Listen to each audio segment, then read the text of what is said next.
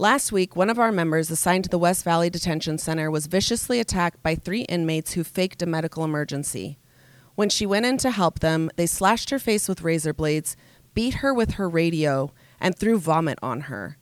Here to discuss this brazen attack on one of our own is SEBA President Grant Ward. Grant, thanks for being with us today. Thank you for having me. I wish it were under different circumstances, and this is a raw issue, I know. Explain to me what goes through your head or through a deputy's head when you hear about one of our own being attacked like this. It's instantly rage. It's instantly like, how the hell could something like this happen? The initial report said a deputy was responding to a medical assistance call, and duped into putting her own safety before others, and that's what she did. She entered the cell only to be ambushed and attacked. Absolutely out of control and outrageous. That's one of the most infuriating parts of this, is that they used her willingness to serve, her willingness to help, her willingness to go in there and put her safety aside to help somebody who she thought was in a legitimate medical emergency. And that's when they attacked her. Absolutely right. So you have one inmate who's laying in wait, feigning a seizure. You have another inmate who's acting like she's tending to her and trying to help her. Now, not only that, they had a third inmate who was a lookout to let them know, all right, now's the time to go. It's action time. The fact that it was so strategic, so calculated, but the fact that she's okay, that is the amazing part. And how is she doing? Under these circumstances, she absolutely could have been, very severely injured or killed. But under the circumstances, she's a fighter. The training that she received obviously paid off, because I'll tell you what, she held her own until other deputies arrived and there was more assistance, because all she sustained were superficial cuts from razor blades. She was able to fend off razor blades, and then to get hit by her own radio as she's obviously trying to get help to her. It's a total miracle that she wasn't more severely injured. But to your question, in talking to her, I call her as the union president, saying that we're here for her. We'll offer any assistance that we can.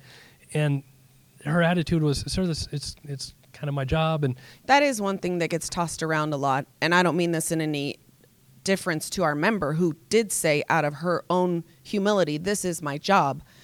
But for others, it's not your job to be assaulted. It's not your job to be assaulted. It's not your job to worry about whether or not someone's going to have your back, or whether or not the state of California is going to put laws in place that will prevent things like this. That's not your job.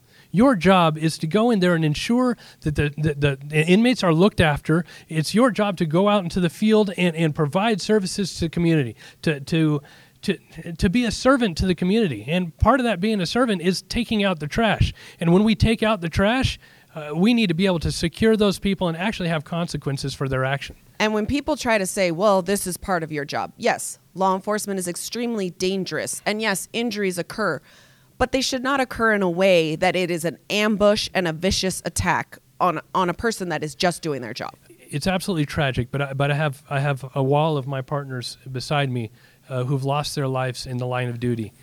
Law enforcement is and has always been a dangerous job. We do sign on knowing that there's dangers, but there are things that we can do to help mitigate this, and it's time that we do them. There are those who think it is incredible that this is not considered a violent crime in the state of California. What can they do to help change the tide of public safety in this state? Assault on a police officer in a correctional environment is not a violent crime. Assault, battery by gassing, getting feces or vomit, in this case, vomit thrown on you, is not violent. Are you kidding me? That's ridiculous. There's all kinds of, bacteria. There's all kinds of things that could happen, all biohazard. If that happened to anybody in the public, it's non-violent in the state of California. If someone threw a cup of vomit on you at the grocery store, on your mother at the grocery store, on your little sister, you would think that the state would think that, that's pretty violent. Let's do something. It is not. If someone attacked your grandmother with anything but a gun in the state of California, is nonviolent. It's very important for the voters in this region, for the voters in this state to know that these things are occurring. When they're shocked about this attack on